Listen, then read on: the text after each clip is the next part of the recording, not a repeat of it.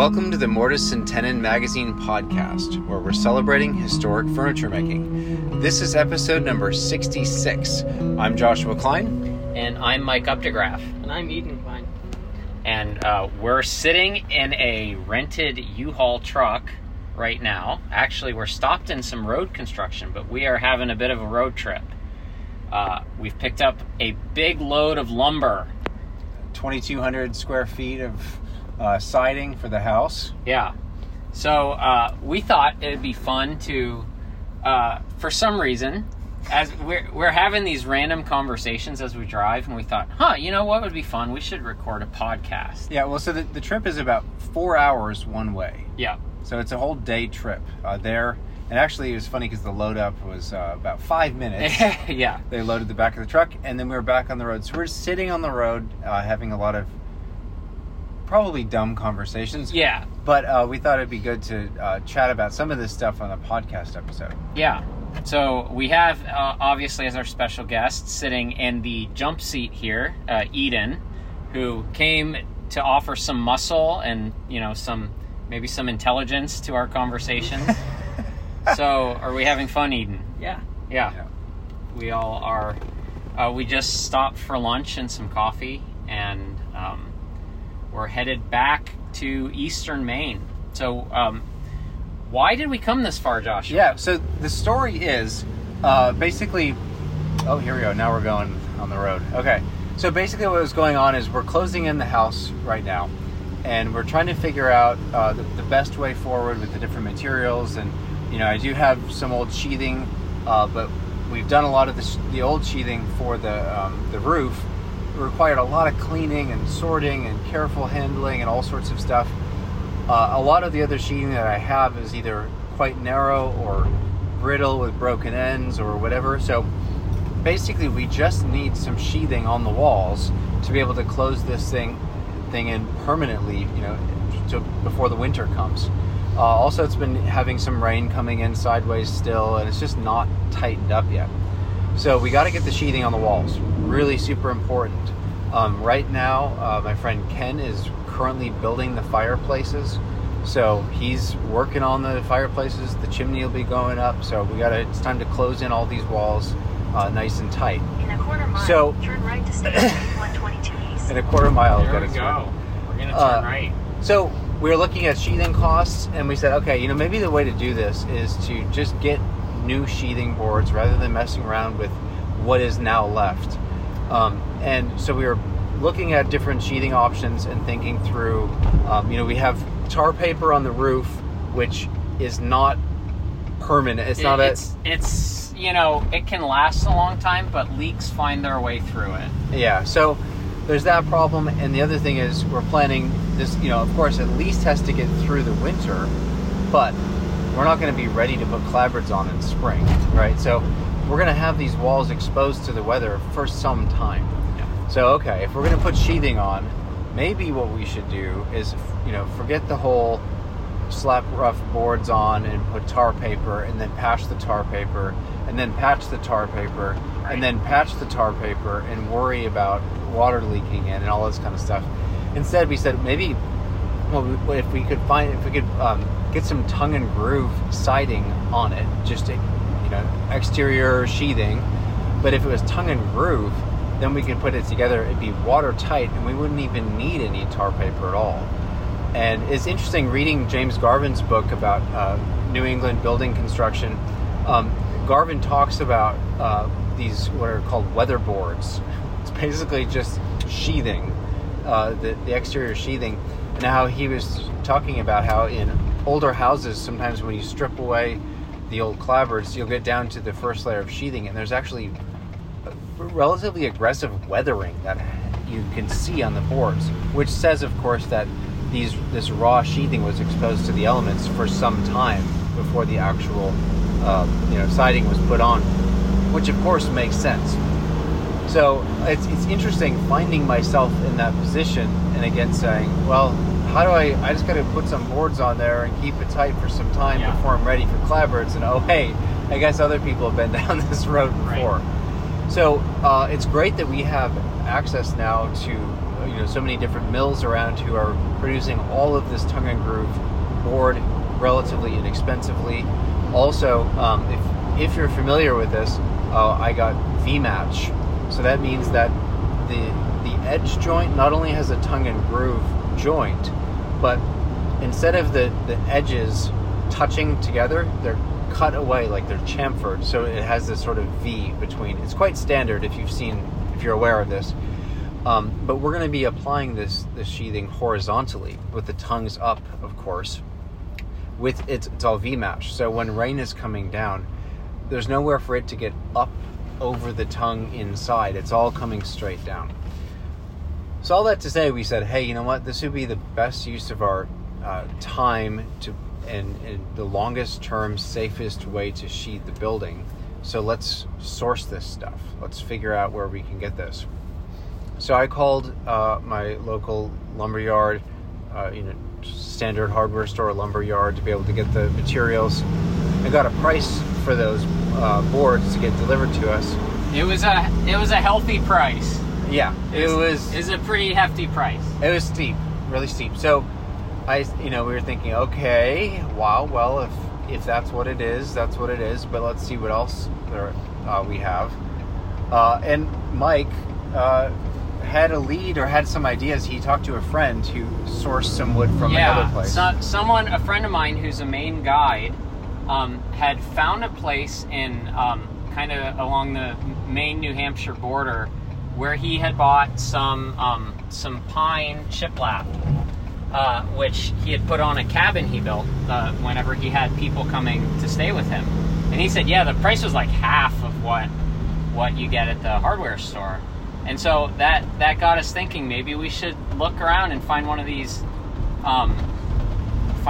like local places where you're not dealing with either the big box store, which we try not to buy from anyway, or like kind all of the middlemen. Yeah, the middlemen. So we started looking around, and we found somebody in extreme western Maine who had on the border. Yeah, like 5 minutes from New Hampshire, who was selling this milled pine 1x8 V-match at a substantial savings. Yeah, it was like the price he gave. It was saving me about $5,000. Yeah. in sheathing, and which so is crazy. So the question is always, well, so it's going to take, we drive 3.5-4 hours to get there, load up 3.5-4 hours back. We're paying for fuel. We're paying for our time.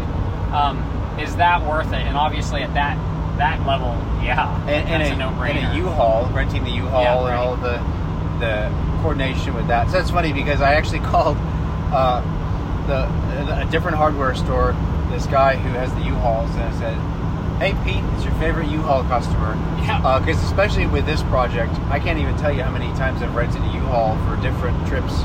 Moving timbers, and building materials. Which is a really great way to do this, by the way. If you're restoring an old house, hauling bricks, hauling lumber. I actually... And hay. That's right. We haul and hay for our goats. We rent a U-Haul for 2 big trips, 26-foot truck, to load up 2 of those with hay. It's actually really, really great because you can rent this vehicle for a few $100s for a day, and compare that to how many trips a year would you make? Would you actually use a vehicle like that? Right. So let's say you do 2 or 3 of those trips a year. Right. Total up the investment you have per year in that kind of thing, versus owning a big truck. I mean, I can't even tell you how many times I've told people I'm renting a U-Haul for moving some lumber, and they say, "Oh, you should buy one of those trucks."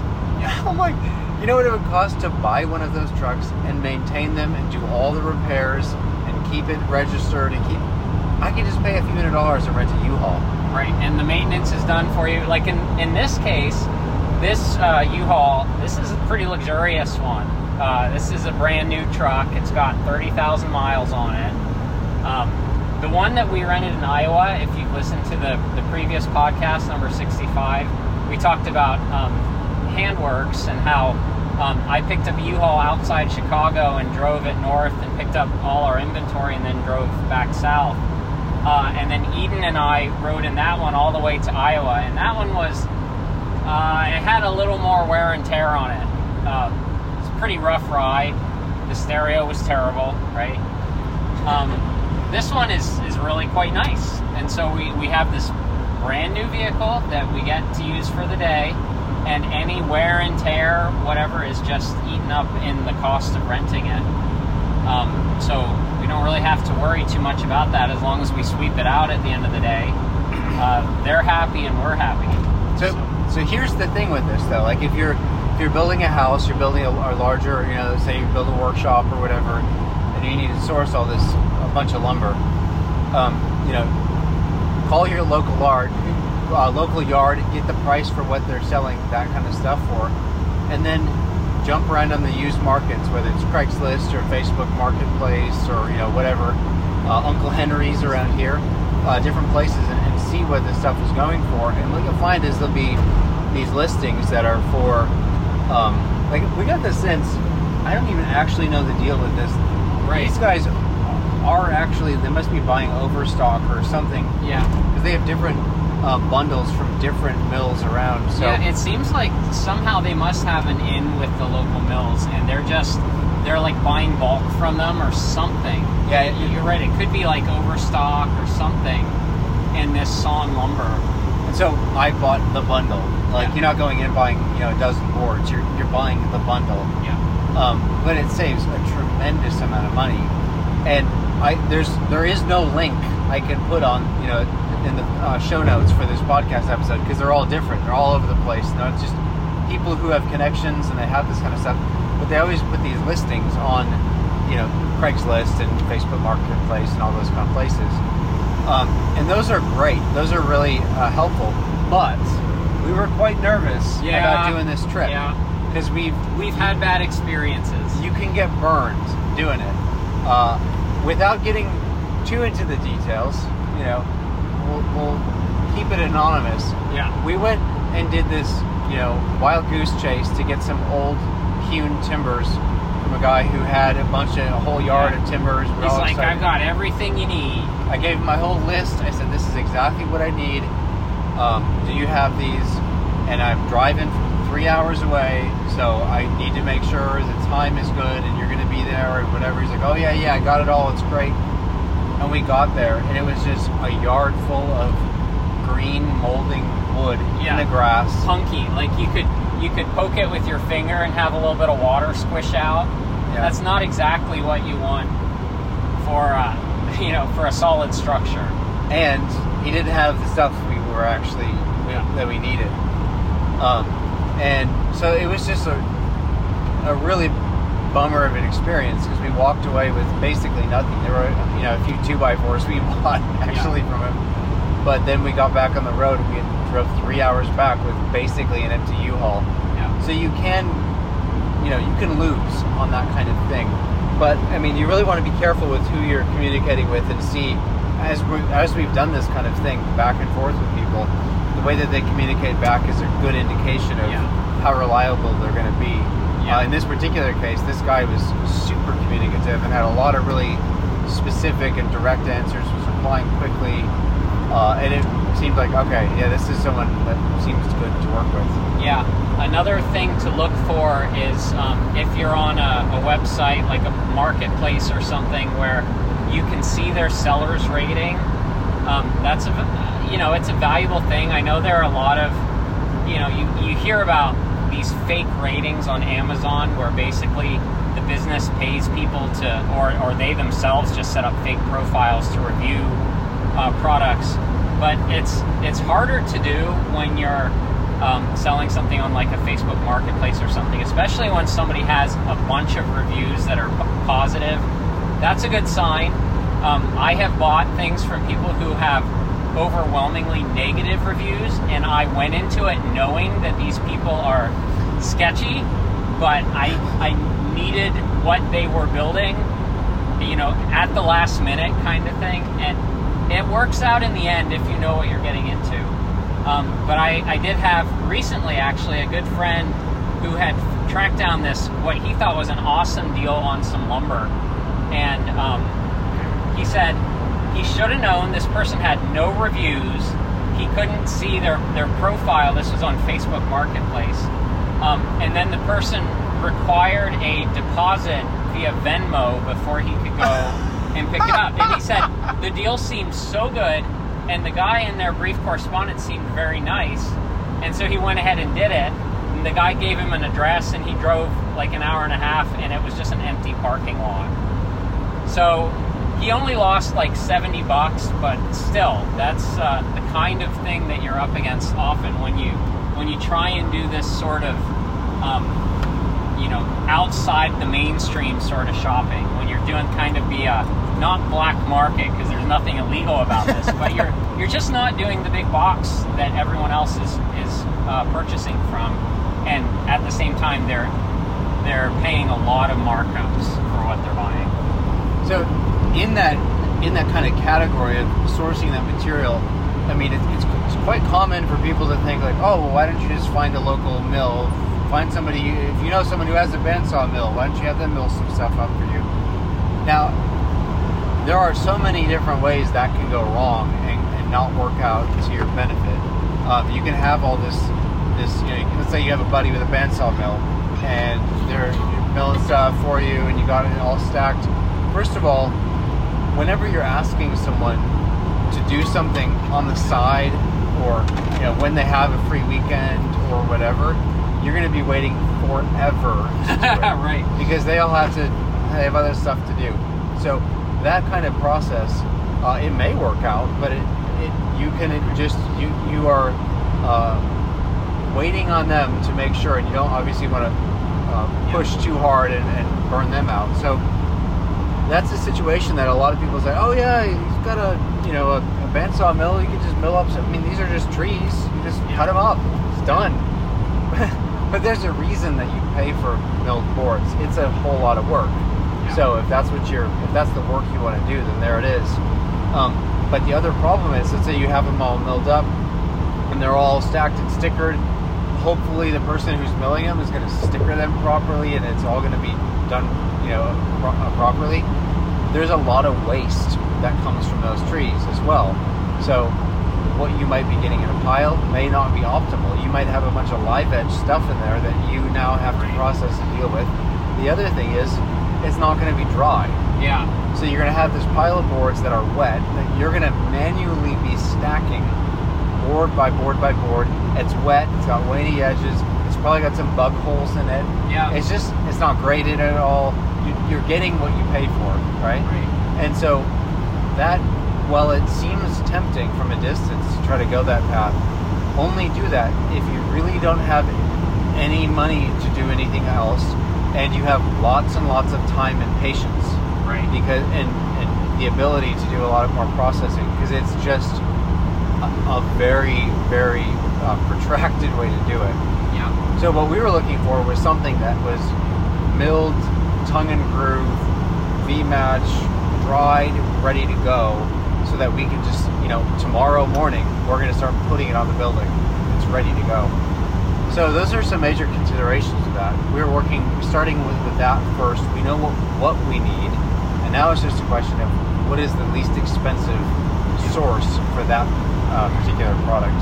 Yeah, and like in this day and age with internet resources and even like forums and things, and even Facebook, which I hate Facebook, but there are some valuable aspects to it, and one of them is being able to track down some of these smaller, more off the beaten path kind of mills and things like that, where we're based in eastern Maine. This place is in western Maine. They're not listed anywhere. They're not, it's not like a business listing. We would have absolutely no way of finding them except for their one listing they posted on Marketplace. So there are some advantages to that sort of connection that you can find on even like a social media platform or something like that, where it's basically kind of a community marketplace. Things like Craigslist are similar, though I've heard more and more kind of horror stories of transactions on Craigslist.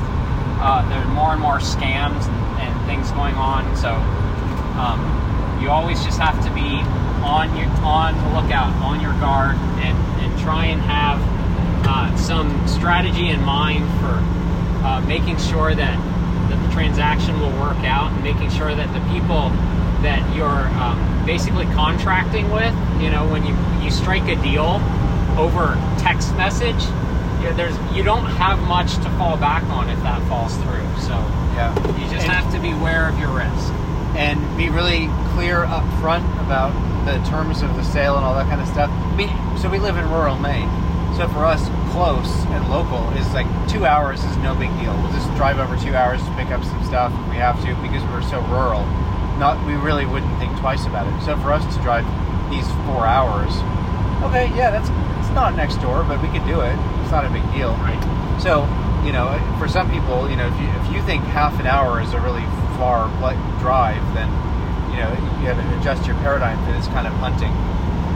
But if you are going 2-4 hours, something like that, you got to be really clear about your terms and what they're expecting, what you're expecting, because you don't want to get all that way and then realize that didn't work out.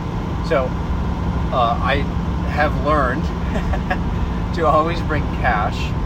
Right. In Maine, people are pretty low key, and you can. A lot of people don't care about checks, but I got burned on that once and had to go drive around finding an ATM because the guy would not take my check. The closest ATM was like what, an hour away or something? It was like 40 minutes or something. That did not work out. So always have cash. And so what I always do is I bring the exact amount of cash that was discussed in an envelope ready, so it can just be handed. I double check it, they count it, there it is. Then I also bring extra cash in my wallet in case there's some other reason I need more cash for, he says, oh, hey, I'll throw this in for another $100. And okay, be ready for that. But then I also have a blank business check with me, just in case there's some reason that, a check is needed, and I have my cards. So those kinds of things, being ready for that, always having with you some ratchet straps, some different means to be able to tie things down and be ready, because these situations are always so unique. The last time I did this, I went down to get some big 8x8 timbers for the house restoration, and I drove 3 hours down to this guy who was actually, this is the best situation. He was a friend of my friend's who's done this kind of work, and he said, talk to this guy, he's the guy you want to talk to, he's got tons of it, his whole family's into this stuff, he's got what you need. So I felt really good about the contact, and then got down there and saw the timbers. He sent pictures of them, which was great. They're exactly what I needed, but it was one of those situations that he had, he said he had all the braces that I needed for these timbers, for the posts. So I got there, and then he had a big pile of stuff that was uncovered that he and I were digging through all of these wet timbers to try to find all the braces we needed for this particular thing. And then he said, hey, and I actually asked him, I said, hey, do you have any connections to old sash windows? Because I heard from my friend that you might have a lead. And he said, actually, right upstairs, here, I'll take you up and show you. He had this huge stack of, it would be like 12 over 12s, that he was saying, I picked these up a while back. I was intending to use them, but I'm not going to use them. If you could use them, I'd be willing to sell them to you. And so that was exactly the kind of situation I was in. I said, okay, I have these big timbers sticking out the back of the U-Haul. I have the whole thing ratcheted down. I've planned for all that, and now this guy's offering me these sash windows that are maybe perfect for my house, and it's 3 hours away. It's like now or never. Really, I could come back next week, but ultimately those particular windows didn't end up working out for what I needed. But those are exactly the kinds of situations you will always walk into. There's always something you don't anticipate, an opportunity or some hurdle or problem that you're like, what? He said there were, I think I needed 6 timbers or something, and I got there, and a few of them were on the bottom of the stack, and they were all like rotted down there. Okay. Glad I didn't need those, because that would have been a problem. Yeah. So with a lot of these kinds of projects, you get to meet a lot of really interesting people, wood hoarders, and people with a lot of interesting stuff. But they're really great connections to make, and you can get a really good deal. Yeah, and another part of it is, I mean, when you are able to, find a way to get the kind of savings that we are getting on this trip, right? Like in the thousands of dollars, you can justify really kind of having a fun time of it, if that makes sense. Like we're driving and we say, okay, we're gonna stop at some local cafe and get some coffee and some snacks, and that's just a fun thing to do, to stop in these towns, go through these towns you've never been in, and stop at these little bakeries or these little places and just see what's going on in that tiny little town of 600 people. It offers more than just the practical getting building materials. There's a lot to be said for taking a road trip. It's just fun to do. And you also get to have random conversations if you bring friends along. And so Joshua, we're coming up on a toll. Oh, a toll. Can I have some money? Yeah, hold on. So we're on the Maine Turnpike, and it's literally highway robbery. Literally? Especially, I will say, when you rent a U-Haul, you're going to pay a little bit more. We're still cash people up here. I know most of you in the rest of the U.S. are like, what do you mean you pay cash for tolls? Like, can you even still do that anymore? Yes, you can. You come to Maine and you can pay cash for your toll. Yeah, we don't want to be tracked by Easy Pass, so we're cash. We're cash. So we go through the toll booth and they tell us how much we owe, and we get to say hi to the friendly people working in the booth. Yeah, it's really nice. So I need $1.75. Actually, it'll be more. No, it'll that. be $2.65, I think. Okay. But yeah, the whole trip. I mean, when it's Mike and me on the road, we're talking through a lot of business stuff. Anyways, so much of what we're doing is sorting through the next blog post stuff, and we're talking about the apprenticeship program coming up, or ins and outs of customer communication, that kind of thing. There is so much conversation that happens on the road that is so fruitful that continues into the next project. If you're doing creative work or you're talking about this kind of stuff on the road, you can really I think a lot of those conversations we've had have been the fruit has been bearing further into the future.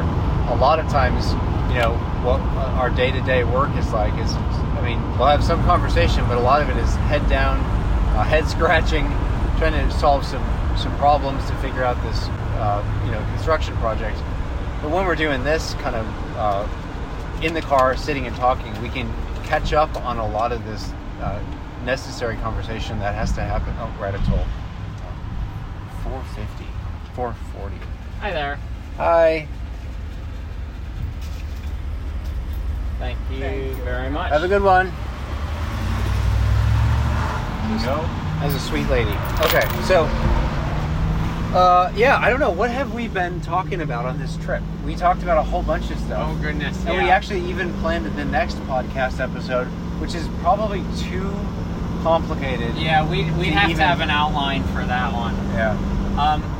Yeah. We've been talking about pine trees and how ironic, like Eden saw one place, it was like Camp Cedar or something, and their sign was made out of a white birch, and so we said, well, people don't really care, it's just a tree, right? A tree is a tree. That got us down the rabbit hole of talking about making careful observations, which we'll probably do in the future as a whole podcast of its own. Yeah. But one of the things that we observed, it was so interesting to see when we come down this path that we're coming, every time I come down this way, it's so surreal. In Maine, we do not have any billboards. We have a billboard ban, which is awesome. So great. Yeah. I highly recommend it to all of you other states out there. Yes. Get rid of all those billboards. It's terrible. So we don't have billboards, so I'm so used to, the drive we're doing right now is just beautiful trees, and we're on a highway, but it's a really low key drive. It's always beautiful scenery. But when in the past year, I guess. A year or 2 years. When we're starting to take this drive down, all of a sudden there are these swaths of trees that are cut away, or what used to be a farm. Yeah. That is now just a huge field of solar panels. Yeah. And they're everywhere now. Yeah. And it's so interesting because what the way the marketing has been is that it's local green power. Right. So it's been an interesting thing because I have a lot of friends in the farming community, and we've had these forever chemicals, these PFAS chemicals that were discovered, and these farmers their farms got shut down. Yeah, they're finding unsafe levels of these forever chemicals in the produce that they're making, even on organic farms. And so they're saying, oh, well, you can't sell your produce anymore. And then basically that means that their land is worthless to them as agricultural land. So what the trend is that then these solar firms are coming in and buying up the land at a fraction of what it was worth, and then they're putting in massive solar farms, which is a very, very interesting series of events. Yeah. So it's just, I think the thing about it that's been so peculiar to me, or what's standing out, is, as I mentioned earlier, the big push is that this is local power. It's local green power. And it's so strange to me to have this local community be what it is, and to have these stable farms, and you have these family farms growing food for the community, displaced by big plastic just like fields of plastic panels to be able to absorb this solar energy to create this only by wiping them out. Right. It's such a surreal sight, and it's a little ominous feeling, I think. And the one thing that we were talking about, Joshua, that you had mentioned, someone told you about, this land is no longer, apparently no longer useful for agriculture because of those forever chemicals. And then in order to maintain the low level of vegetation around these solar panels, because obviously if you have a solar panel field and the weeds are growing up and blocking it, that's not efficient. So they're basically spraying, poisonous chemicals to keep the vegetation down in these fields of solar panels. It's just so green. It seems so ironic. You basically say, well, this land is no longer fit for producing food, so now we're going to take it and produce electricity and make sure it is no longer viable for any living thing to grow well. So we're going to keep hosing it with toxic chemicals so that we can keep producing electricity. Now, I mean, it's interesting to think about when you're producing produce. This is essentially a solar-powered operation, right? Corn is absorbing the sunlight, it's converting it into sugars, and you're getting actual food, right? It is a solar production kind of thing, which in the case of a lot of our small-town agriculture, it's not going to some central place. A lot of it is going to local farmers markets and stuff like that. Here in Maine, we have this bizarre tradition. We were talking about it because we came through the town of Poland. A lot of you have probably heard of Poland Springs. So it's bottled water from Maine.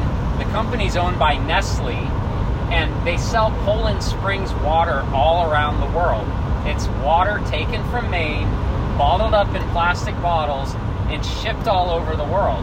And they use Maine as kind of a marketing angle, right? So it's like Maine spring water. It's like, can you imagine more pure than that? But a lot of people in Maine are like, why are we allowing the use of not only our resource, the water, but also of who we are, our image? Like the vision of Maine is pristine and rural and clean, and we're letting Nestle or any company really for that matter market that to sell their product. And so a lot of the the controversy behind these solar farms that have been popping up is that it's not even really used within the local grid, because Maine does not have electrical grid problems. We don't have like rolling brownouts or anything. We barely use air conditioners in the summertime, right? And in the winter, people heat with things like wood or non-electrical heat sources. So it's not like Maine's grid is pinched. Maine actually has a very high percentage of renewable energy. It's primarily hydroelectric. But all these solar places are coming in, and what they're doing is they're propping up the New England grid, which is actually basically Boston, right? It's the major cities. So the Maine land is being taken and utilized for the places that actually do have grid problems, such as Boston and some of the bigger cities further south. So a lot of people in Maine, I would say rightly so, are putting their hands up and going, why are we doing this? Why? What is our aim here? We're leasing or selling this land with very, very little benefit to the state of Maine to prosper these big electrical companies who are selling electricity to Boston. And it's kind of like I was saying, it's kind of a bizarre trend in Maine that a lot of like for example, a lot of our paper mills have shut down. We're no longer making much paper, and a lot of our forestry products are being cut on the stump and they're being sold to like Canadian mills. So we're no longer even using our own trees. They're getting cut down and sent across the border to Canada to be milled and sold. Oftentimes that returns to Maine in a big box store, right? So now you're paying a premium for lumber that's cut in Maine, sent to Canada to be milled, and then it comes back to some big box store in like the Midwest or something. And so it's a very strange system where our local resources are not really helping the local economy. And there are a lot of, you could almost say, ghost towns in northern Maine that were once prosperous because of those resources. For 25 years. And now they're just empty and full of poverty. So that's some of what we were discussing on our trek west here. Yeah. But I think, being able to learn about these kinds of stories, every region, every area, I'm sure, has all sorts of deep history and stories about the interactions of people who are doing work in different industries that have come in, and all sorts of different traditions of work in that area. But if you're working on a project, let's say you're building a workshop, and your only frame of reference is get in a big order from the box store or have something all delivered to you, all of that is going to be removed from your experience. You're not going to be able to learn about the past. You're not going to be able to get to know those small towns where you live and be able to meet those people who have been doing this for 50, 60 years. Yeah. I mean, it really is common to, when you're meeting people some guy's been milling for 60 years. Yeah. So, and that's who you're buying from. Think about 60 years of wisdom and skill that he's able to, share with you and exemplify. It's a very, very different paradigm from just thinking in terms of how can I have this dropped off as inexpensively as possible. Yeah. And so Joshua, you and your family just talked to a guy yesterday he's kind of our firewood guy. Yeah. Both Joshua's and my families, every couple years we buy 8 cord of tree length firewood, and we cut it up at home and split it. And that's our heat source, but we have to buy that every few years. And so this year we bought from a place, and their driver is retiring this year. Again? Yeah, again. This is the second time he's tried to retire. But he is this awesome old school Mainer, right? And he's been driving trucks in the North Woods, delivering firewood for, how long? A long time, right? Yeah. Yeah, and so he has all kinds of stories about things he's seen and things he's done, and bringing pulp logs across from the North Woods, and he is quite a character. And so he is retiring when officially? Tomorrow.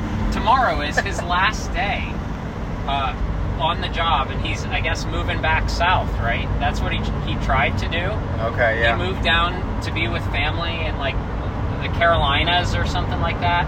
And then this place that he worked for reached out to him because he comes back to Maine from time to time in the summer because he has family here. And they said, hey, when you're back, would you consider driving for us, a couple days a week? Because we can't get anybody who's anywhere near as good as you. Because he's not just bringing the firewood, but he's operating the grapple. And so he's like an artist with this thing. He can pick up a load of logs and spin it around and thread it through between the trees. The place that he drops the wood for us is kind of partway down our driveway. It's in between some trees and it's pretty tight, but it's not a problem for him. He can just weave that firewood, those 20 some odd foot lengths of tree length firewood, and just set them like an artist.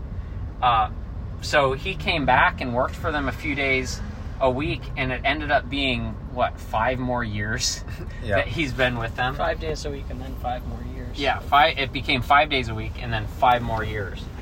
So now he's actually looking to retire again. This time it might be for real. He said he has a lot of hunting and fishing to do. Yeah. And his buddy's building a couple garages that he needs some help with. Nice. That's his plan. That's retirement. So it's those are the kinds of people that you get to interact with when you go kind of the back route for getting the supplies and the goods that you need.